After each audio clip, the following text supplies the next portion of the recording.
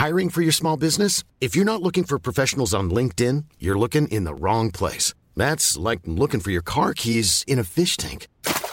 LinkedIn helps you hire professionals you can't find anywhere else, even those who aren't actively searching for a new job but might be open to the perfect role. In a given month, over 70% of LinkedIn users don't even visit other leading job sites. So start looking in the right place. With LinkedIn, you can hire professionals like a professional. Post your free job on linkedin.com/people today. One size fits all seems like a good idea for clothes until you try them on. Same goes for healthcare. That's why United Healthcare offers flexible, budget-friendly coverage for medical, vision, dental, and more. Learn more at uh1.com. There's never been a faster or easier way to start your weight loss journey than with PlushCare. PlushCare accepts most insurance plans and gives you online access to board-certified physicians who can prescribe FDA-approved weight loss medications like Wegovy and Zepbound for those who qualify. Take charge of your health and speak with a board-certified physician about a weight loss plan that's right for you. Get started today at plushcare.com/weight loss. That's plushcare.com/weight loss. plushcare.com/weight loss. Hello, I'm Josh Weller. And I'm Alfie Brown. And this is the Dirty Air Podcast. Bit of a weird race, wasn't it? It was a bit of a weird race. It really felt like it was going somewhere. It promised a lot. It felt like a race of kind of, are they going to take this? Oh, is he going to overtake? Is this going to happen? Is there going to be a crash? Are Red Bull going to fight each other? Are McLaren's going to fight each other? But then none of it really happened. None of it materialised, no. And in my head, Baku it's Charles Leclerc crashing into that tight turn. It's Seb smashing his wheel against Lewis. It's Danny and the downfall of the Danny and Max relationship. Yeah. It's Lewis forgetting to press his button. Pressing his magic button by mistake, rather, I should say. Yeah, and there's so many famous Baku moments for a race that's only existed for such a short time. I think my expectations of it were maybe a little bit too high. Yeah, it's always delivered in drama, hasn't it? And there didn't seem to be too much in the way of drama. It always amuses me when everybody's very excited. Nobody gives a shit about anything that's happening in the midfield. It's all like, oh my god, who's going to win the race? Who's going to win the race? Who's going to win the race? And about halfway through the race, they go, that guy's going to win the race. Yeah. Anyway, what's happening back here? Yeah. Like, I want to make a movie like that one day, where like about quarter of the way through the movie, like the main guy and the main girl, they just get together and they're fine. And then we have to focus on their mum or something. But that's what, and Azerbaijan aesthetically, I think because it's such an interesting track to look at, the buildings, it's a little bit Soviet, it's a little bit European, it's a little bit Middle Eastern. Mm-hmm. And I think it makes it more interesting to look at than like a Monaco. Yeah, it's beautiful. It's really, really beautiful. Loads of old buildings. There's that, it's actually beautiful. Because people always say that Monaco's beautiful. And if you're looking at the sea, that's beautiful. But the sea's beautiful, like, lots of places. Well, I would maybe, not Great Yarmouth. No, I'd not rather be in Yarmouth. Monaco than Great Yarmouth. Well, depends. I'm not sure. Great Yarmouth might have a really good... that would street be a circuit. Fun street circuit. Butlin's Corner.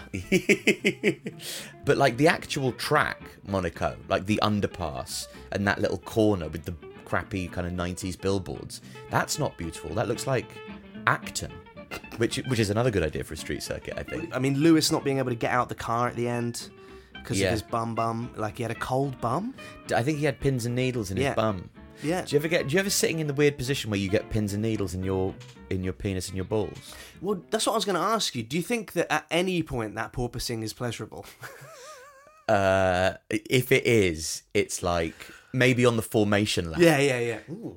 Oh, that's nice. And then suddenly, like, I wonder how much shorter Lewis is getting out the car than he was going in. It must be substantial. Also, there is an element of... Because obviously they can't touch the driver until they've been weighed, right? Okay. That's why no one was helping him out the car.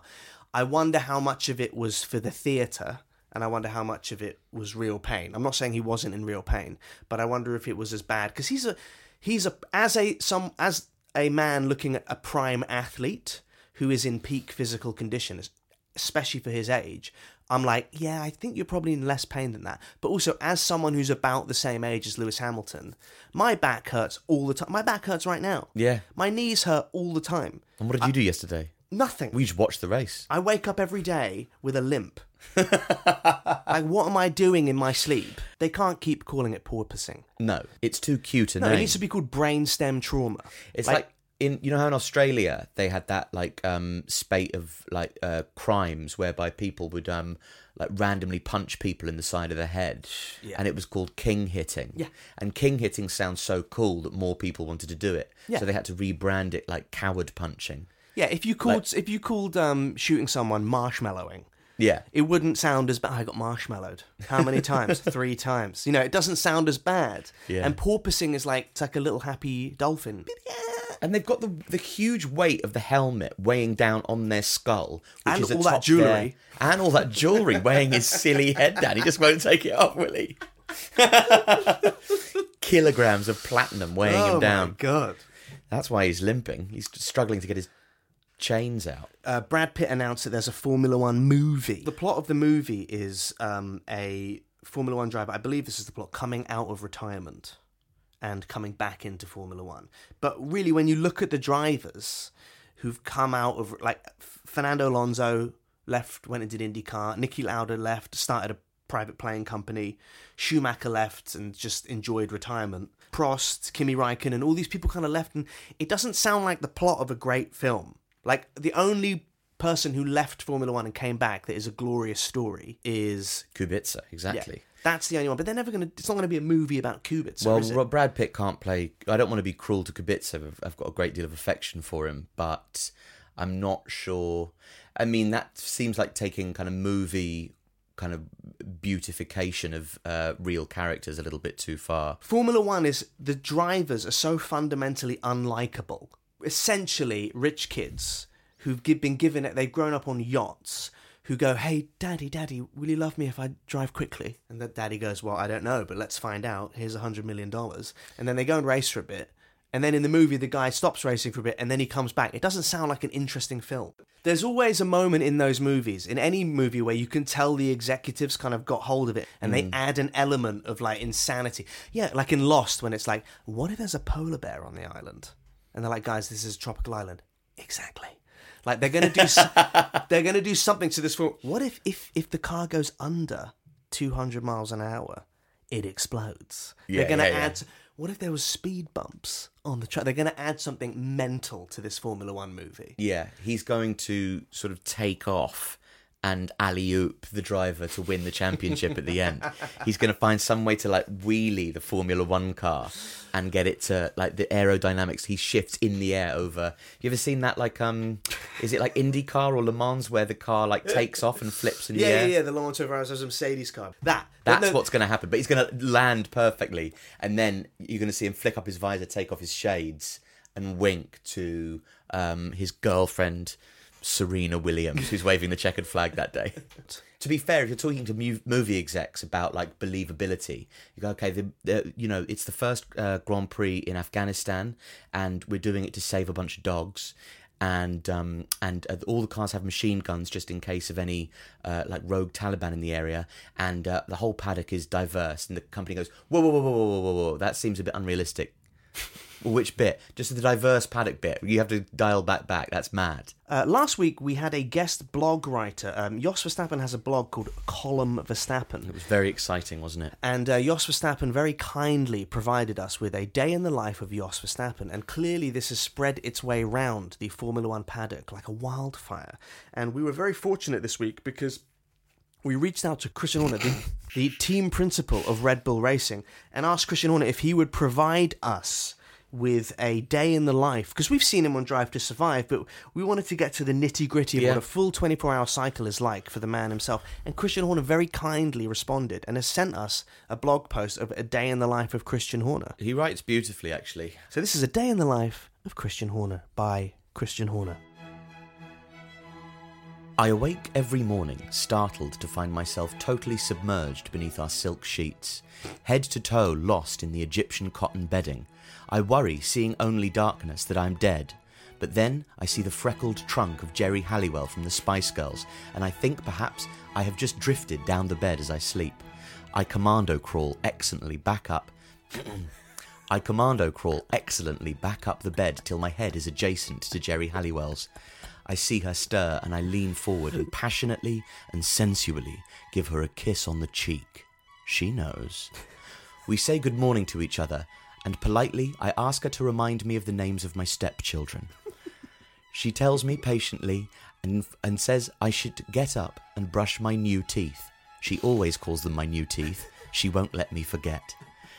Jerry and I wait in the bedroom whilst someone downstairs prepares our breakfast. We've never met them. And then, when we receive an email assuring us they've left the house, sparing us any interaction, we make our way downstairs. It is a relief not to have to pour the milk on the Golden Grahams myself anymore. I'm a great advocate of marginal gains theory. Jerry and I go out after breakfast and go for our morning horse ride, as I can only assume someone is taking the children to school. We trot elegantly through the dappled light of a nearby wood, and I can feel my perineal nerve being bashed into a paste against the leather. I've ridden for so long now that I need a little help with my erections, but trust me, I do okay. Jerry laughingly compares my horse to the Alfa Romeo driver Valtteri Bottas.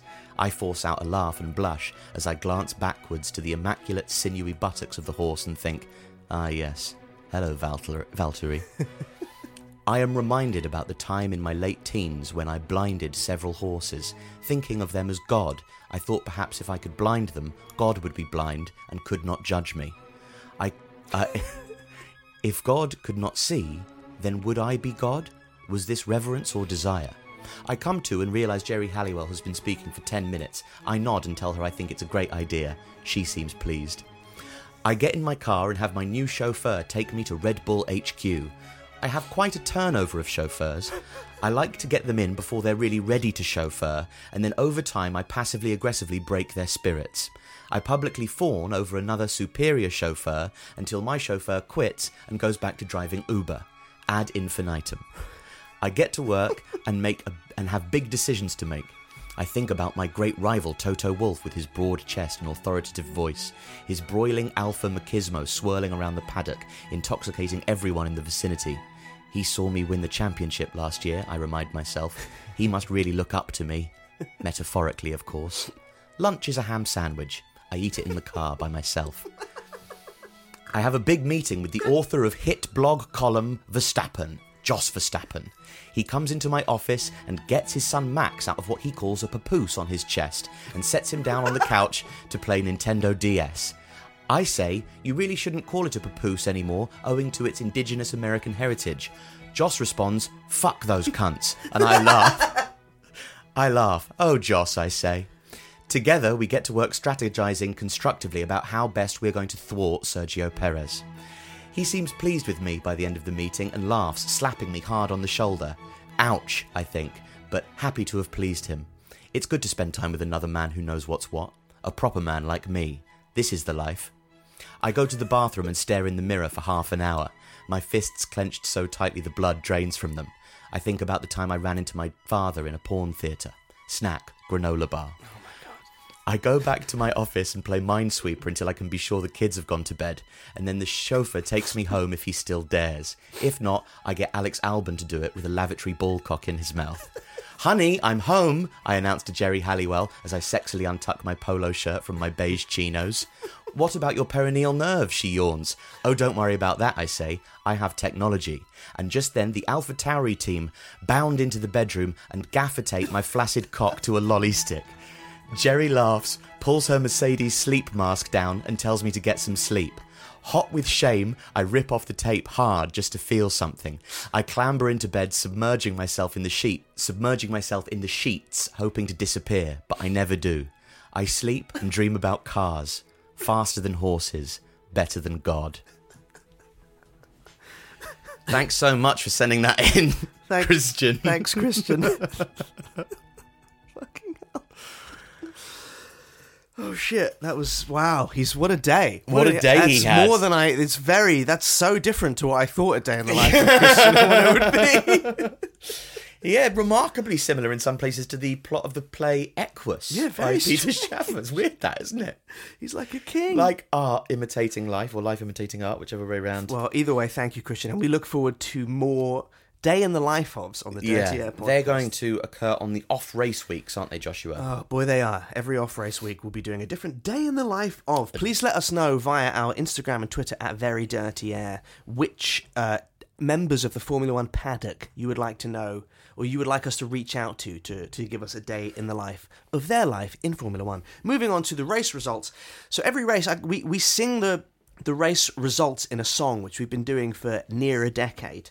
And I did it to NSYNC's Baby Bye Bye Bye Bye. That's what you've got prepared for us this week, is it, Joshua? Because I think it sits well, as you'll hear, with the lyrics of the song and the place of the race. It goes, Ver pass Russham Gaz, Ver elo Ricknor Orkobot, Albtumus Glatstro Magzo Lexa as a Bye Bye Bye.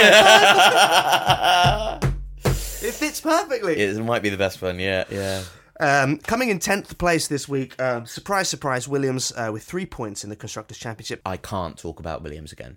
Like, do you have anything new to say about Williams? I have two things to say about Williams. Two things. Number one is Latifi got a 10-second penalty because he was over the start line. That actually is a good thing to say. And his engineer Latifi, pushed him back, gave him the thumbs up, gave him a little tap on the hood, a little tap on the wheel, and was like, "There you go, Nicky. Good luck." And he got a 10-second stop and start penalty, which is insane.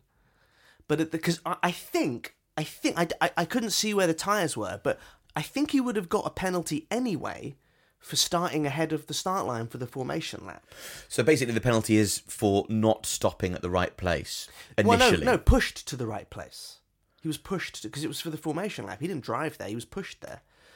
And they would have parked the car up, and I find it's the FIA setting a precedence for, because basically if they let that go this week, next week Horner would be there, blow drying they have that little blow dry. They'd be doing something beyond the timeline where you're not allowed to touch the car. So they did it to go, these are the rules. Once we hit that buzzer, you don't go near the car. Yeah. And I thought that was really unfair. However, while we're talking about Latifi, interesting fact, Carlos Sainz, so far this season, has double the DNFs of our Nicholas Latifi. Wow. Which is interesting because we all know Latifi loves a crash because he wants to get out the car and go watch CSI Miami on a DVD box set at home because he gets bored racing. Yes, but this with Sainz, it seems like it's less his fault. I don't know. Yeah, you're right. The DNF this week was engine failure. When Sainz... It was hydraulics, wasn't it? It was like I feel so sorry for the guy. He went into the off area and he just went, guys, something has failed. And in my head I was like, yeah, you. Your year has failed, Carlos. But anyway, while we're talking about Williams, that's all I really have to say. The 3 points, poor little Albon, poor little Nicky. Apparently Nicky's secured his seat for next year. Has he? Apparently he's staying in, which of course he is. He brings can you imagine everywhere you go, you just bring 150 million with you? Everyone's going to employ. I like Canada are quite a laid-back bunch of people, and they're getting behind. I suppose he's like French-Canadian, isn't he? Listen, I don't think Canadian F1 fans love Latifi and Stroll. Do you know what I mean? I think they support them in a way that, support our buddies. But I think with French Canadians, they're a lot more patriotic about other French Canadians because they're basically Welsh. Like, do you know what it means for how much? And then other Canadians just get on with being Canadian, and they go, "Yeah, we're from Canada, but we're not asked." 9th place, Aston Martin with 15 points, tied with a Haas on points, but sitting at 9th at the very back. Great week for our friend Sebastian. He had a great race. Pulled it out from whence it looked like it might all be going up the shit pipe for him. Yeah. When he tried to go round the outside on round the outside. Round the outside. 2 trailer park Aston Martin drivers go round the outside. On Fernando Alonso. And Esteban and Lewis. No, but he fucked it up when going around Fernando Alonso. Yeah. And that's when he went into the little, I've pressed my magic button, I've been shunted by Daniel Ricciardo, like that little place where people go to die in Baku, the little sort of driver cemetery that they have after turn 2 or whatever it is. Yeah. He got in there and he went, fuck me, I know what happens when people stay here, and flung his Like he flung his rear tyres round the other way, like it was like a gigantic ass he was proud of in a nightclub. You know, flung it round and came out, and then almost ended somebody's life. Who was it? Who was coming round? I think it was an Alpine. I thought it was an Alpha. It might have been an Alpha, but there's a bit in Men in Black at the beginning where Will Smith's chasing a guy. Oh yeah. And then the guy does like this backflip runs against the wall and runs up the wall and backflips and runs away. And Will Smith has this moment where he goes, "That guy's not human." And that's how I felt watching Seb Vettel do that. I was like, everyone says this guy's tired, he should retire, he's past it. But watching the reaction time, like when when Ricardo went into that same runoff area, he reversed into another car. And Seb just went, "Fuck this," and boom, spun it round and just went straight back out. That whole overtake, though, had the vibe of somebody who goes, "Listen, you know, like, if I go off, I go off. I might as well try to take this guy." It's such a, like, 33-year-old driver past his peak, driving in a car that's worse than he is move, going, "Listen, in for a penny, in for a pound. I go around the outside, worst that happens, I fling myself out." It's such a fuck you, fuck the sport, fuck everything. I'm like, yeah, I didn't manage it, I'll overtake, I'll still have a great race. To quote Martin Brundle, he is very much showed the traits of a wily old campaigner. Oh this my weekend. God. As Brundle likes to say about anyone over the age of 30 in Formula One. I He's know. a wily Isn't it old sad to know campaigner. that we'd be wily old campaigners? Yeah, we're older than Seb Vettel. Almost all of the wily old campaigners. 8th place, Haas, 15 points. Again, nothing really to say here. It seems like Schumacher was racing in another country. Mad. It was like he started the race in Iraq. Schumacher raced like, you know when you nearly fall down the stairs and the next 10 times you go down the stairs, you're a bit careful? I think because he broke the car in half in the last race. I think he had that mentality where he was like, "I'm just going to go a little bit slower this week. Yeah. As long as I finish, I'm okay." He was driving the Grand Prix like he had 9 points on his licence. 9 points in his license and an open bottle of WKD in the cockpit. And poor K-Mag as well. That sad. Not just it wasn't the DNF that was sad. Sadly, we've kind of come to expect mediocre performances from Haas, which is heartbreaking given the start of the year they had. But that bit where two bits where K-Mag is firstly pushing his own car into the sort of they open that little hatch and he's pushing his car and he's like, "Come on!" He's like gesturing for help, and then just him sat with his helmet off, looking like a sad... Because he looks like a boy. Magnussen. Yeah, he's got a real boyish face, like doesn't you he? said, first day of primary school is what Kevin Magnussen looks like. And then someone gave him a bottle of water and he just looks so sad. He still has the soft facial hair. It looks like that hair looks like it's the first time it's come out his face. Like really soft, downy facial hair. Real cute little face. Alpha Tauri in 7th. Alpha Tauri, the very industrious day for them, wasn't it? As I think our friend Christian Horner already alluded to in his daily blog, real industry shown. I mean, what I love about Formula One is it's the pinnacle of, you know, technology, man's relationship with technology. What can we reach? What can we achieve? I remember my phone didn't work. I got my first phone, my Nokia 3310 or something, whatever it was, and it didn't work initially. And I rang up on the house phone 1-to-1. And the landline. And they said, "Oh, well, have you tried blowing on the SIM card?" And I went, this is like, thank you so much for purchasing this state-of-the-art modern technology. If you're having any trouble with this extremely complex technology, please try blowing on it. Like, I'm sorry that like half of your rear wing has fucked off this $1 million machine that you're careering round a street circuit in. But here's some duct tape to peel down the rear wing with. It looked utterly sort of fantastic. I really liked it. But sadly, all the commentators were alerting us to the idea that this was actually extremely dangerous and wasn't to be encouraged. I don't know whether it's extremely dangerous. I do know that it reminded me of 80s and 90s F1, where like someone would come out to refuel a car smoking a cigar. Do you know what I mean? And it just reminded me of this moment when I was like, oh yeah, this is like in the garage. They were like, okay, what do we, like thinking on their feet? What do we do? They were like, we have all these technical advances, all this. It was like when COVID came out, all this medical science, all of this stuff. What do we do? Just wash your hands? Yeah. Wash your hands for 2 years. Like, just duct tape it. Just boom.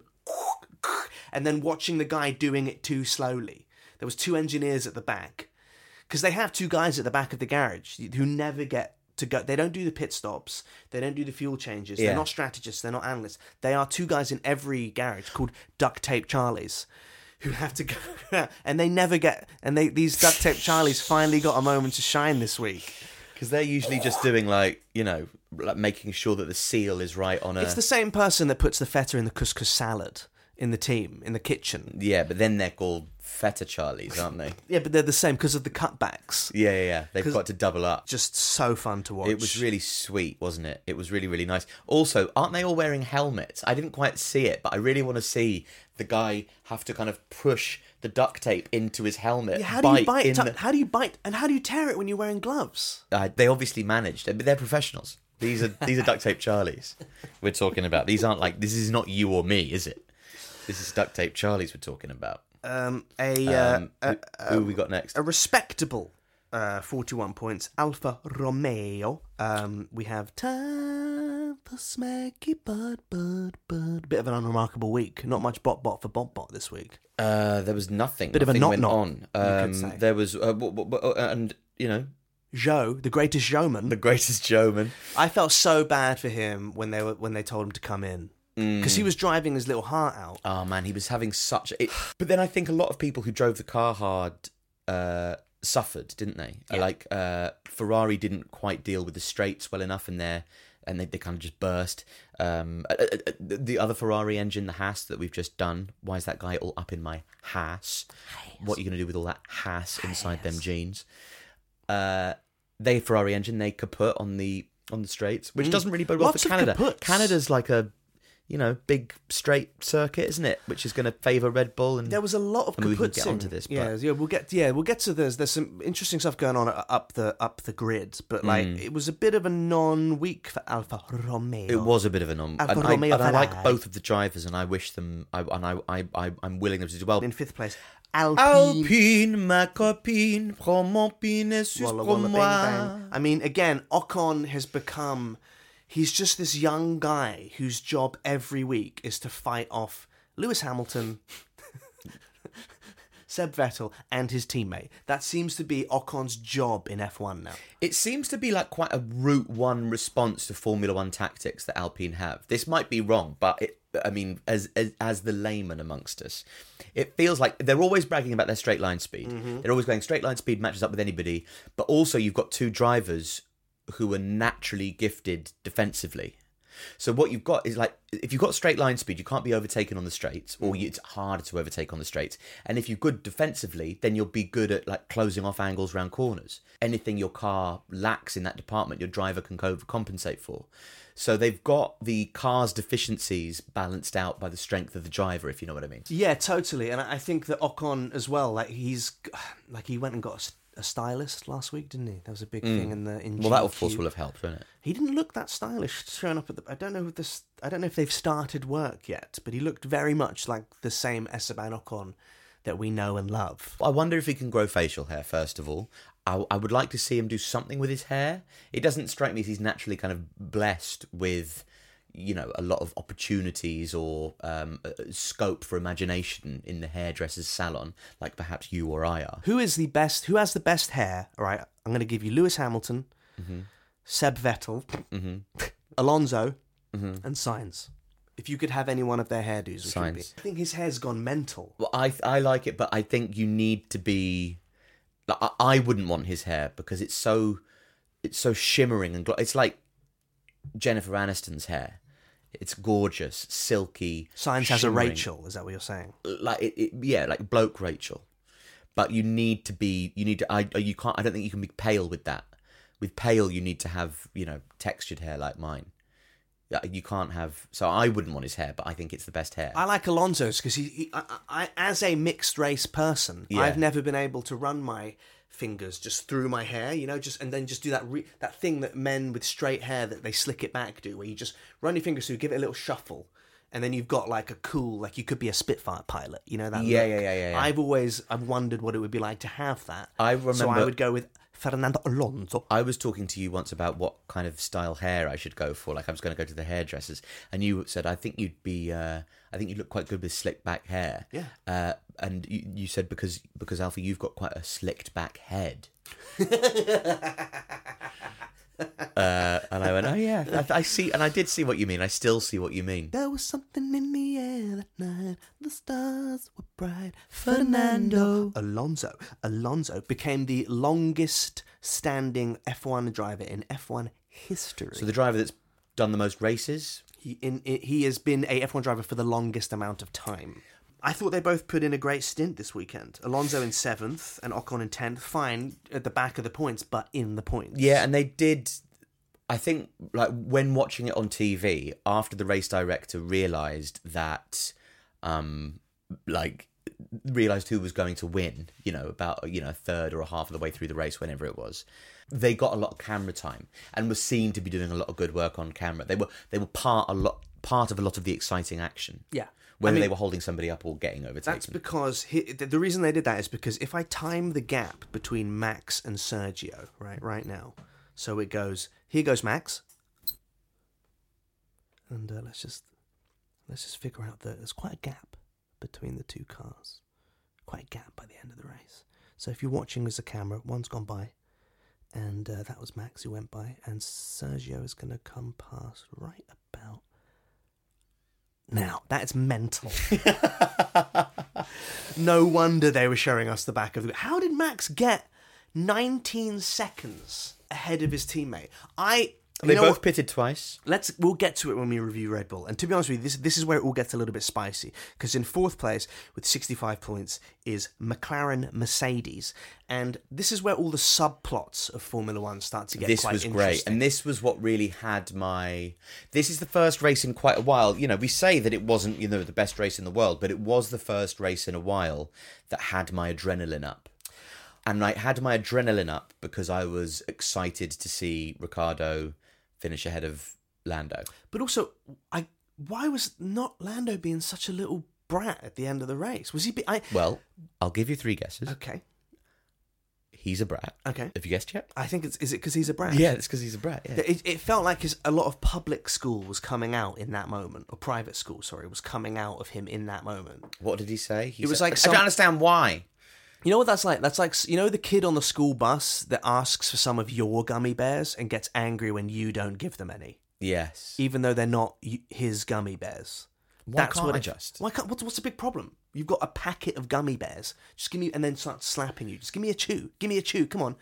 He's the kid that you'd be on a school bus and a football would hit your head halfway through the journey, and you'd know before you even look up.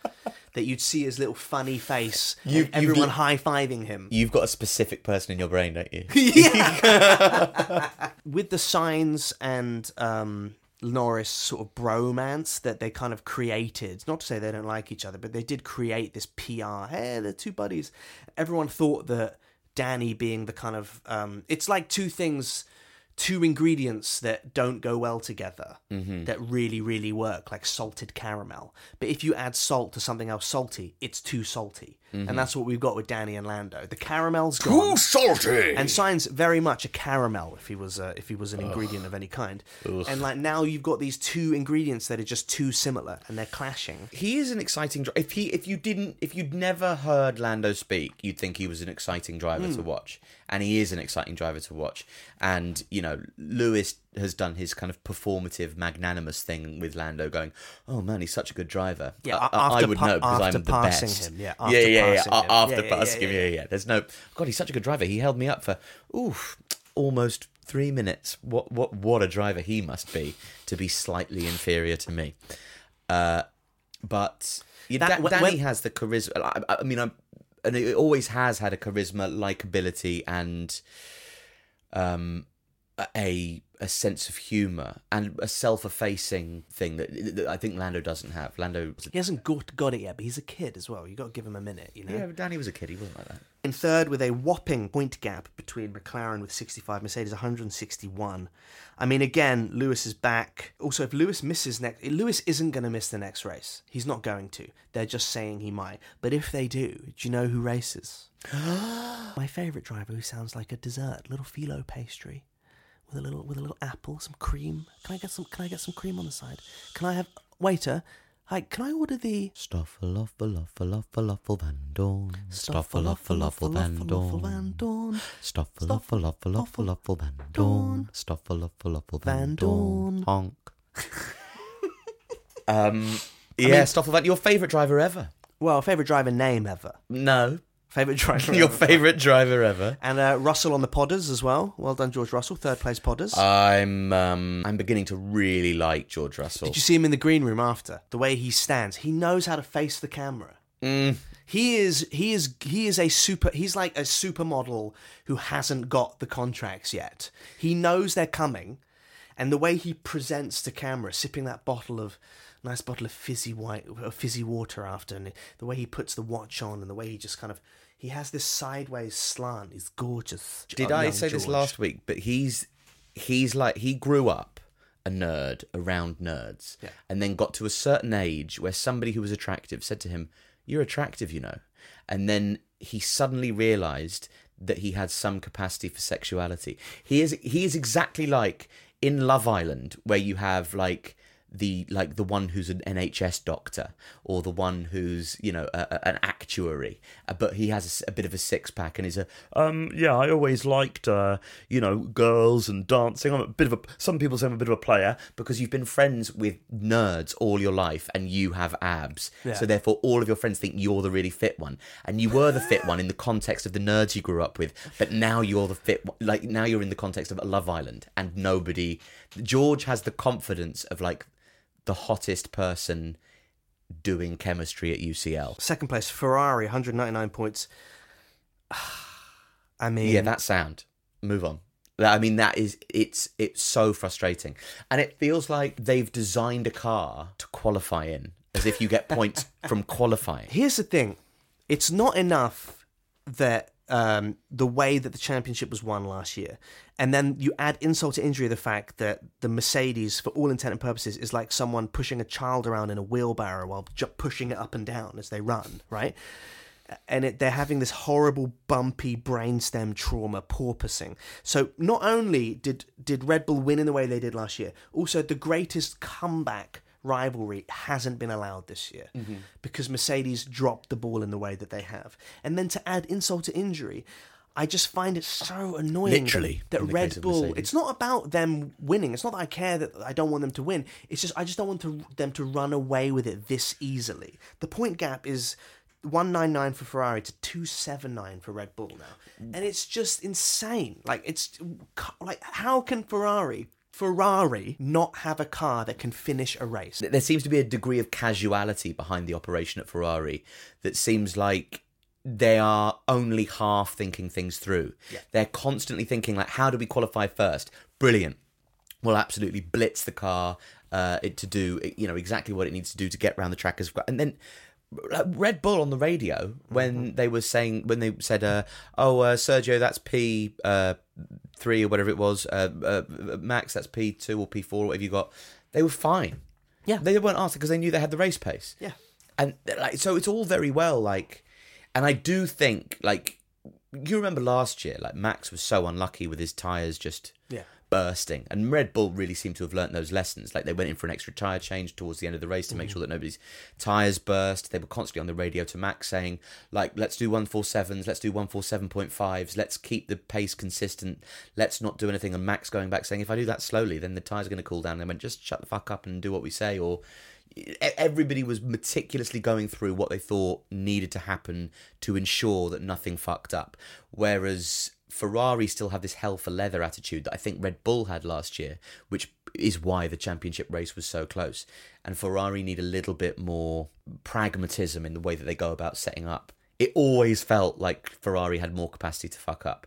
Because we were seeing them fuck up with Carlos. Yeah, and all also the time. we've seen them fuck up for the last 4 years. And also well. we've seen them fuck up for the last 4 years. But I mean, God, what I don't want to happen this year is to have another Mercedes 2020, Mercedes 2019, where like 7 races before the end, you know how it's going to end. Yeah, you know. yeah. Well, that leads us into Red Bull in first place with 279 points, and it was funny because when Perez took the lead of the race, they went, "This is the first time in history a non-pole sitter has led the race," and I was like, "It's not history. The race started in 2017 here."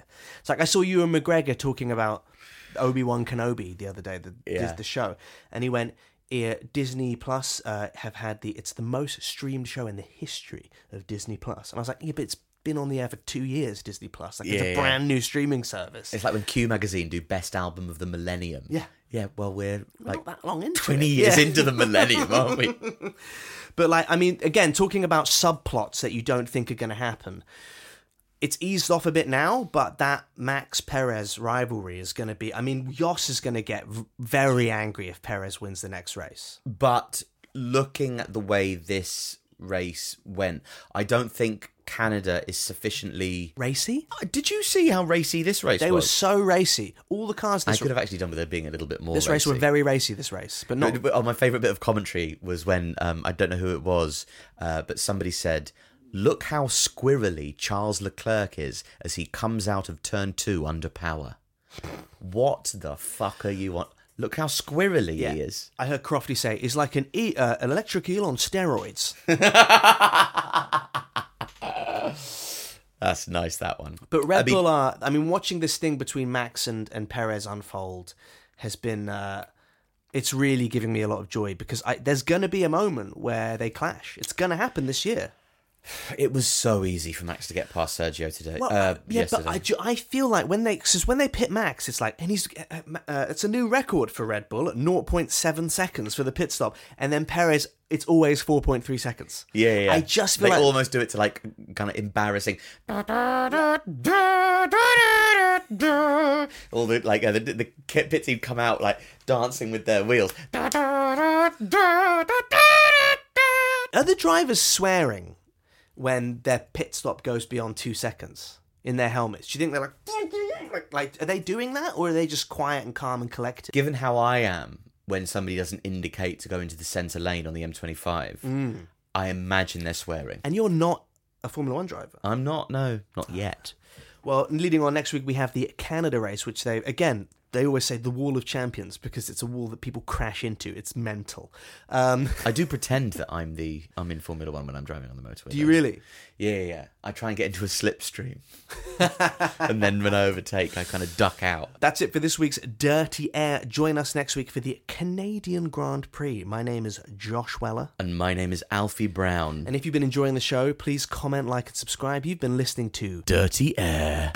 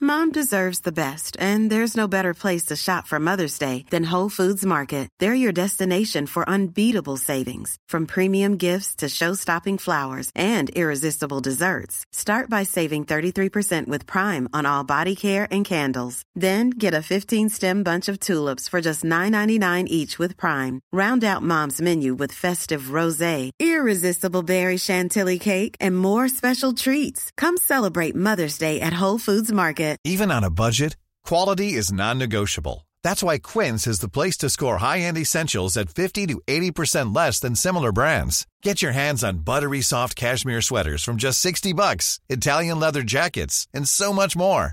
And the best part about Quince, they exclusively partner with factories committed to safe, ethical, and responsible manufacturing. Elevate your style without the elevated price tag with Quince. Go to quince.com/upgrade for free shipping and 365-day returns. Hi, I'm Daniel, founder of Pretty Litter. Did you know cats tend to hide symptoms of sickness and pain? I learned this the hard way after losing my cat, Gingy. So I created Pretty Litter, a health monitoring litter that helps detect early signs of illness by changing colors, saving you money and potentially your cat's life. Pretty Litter is veterinarian developed, and it's the easiest way to keep tabs on your fur baby's health right at home. Go to prettylitter.com and use code ACAST for 20% off your first order and a free cat toy. Terms and conditions apply. See site for details.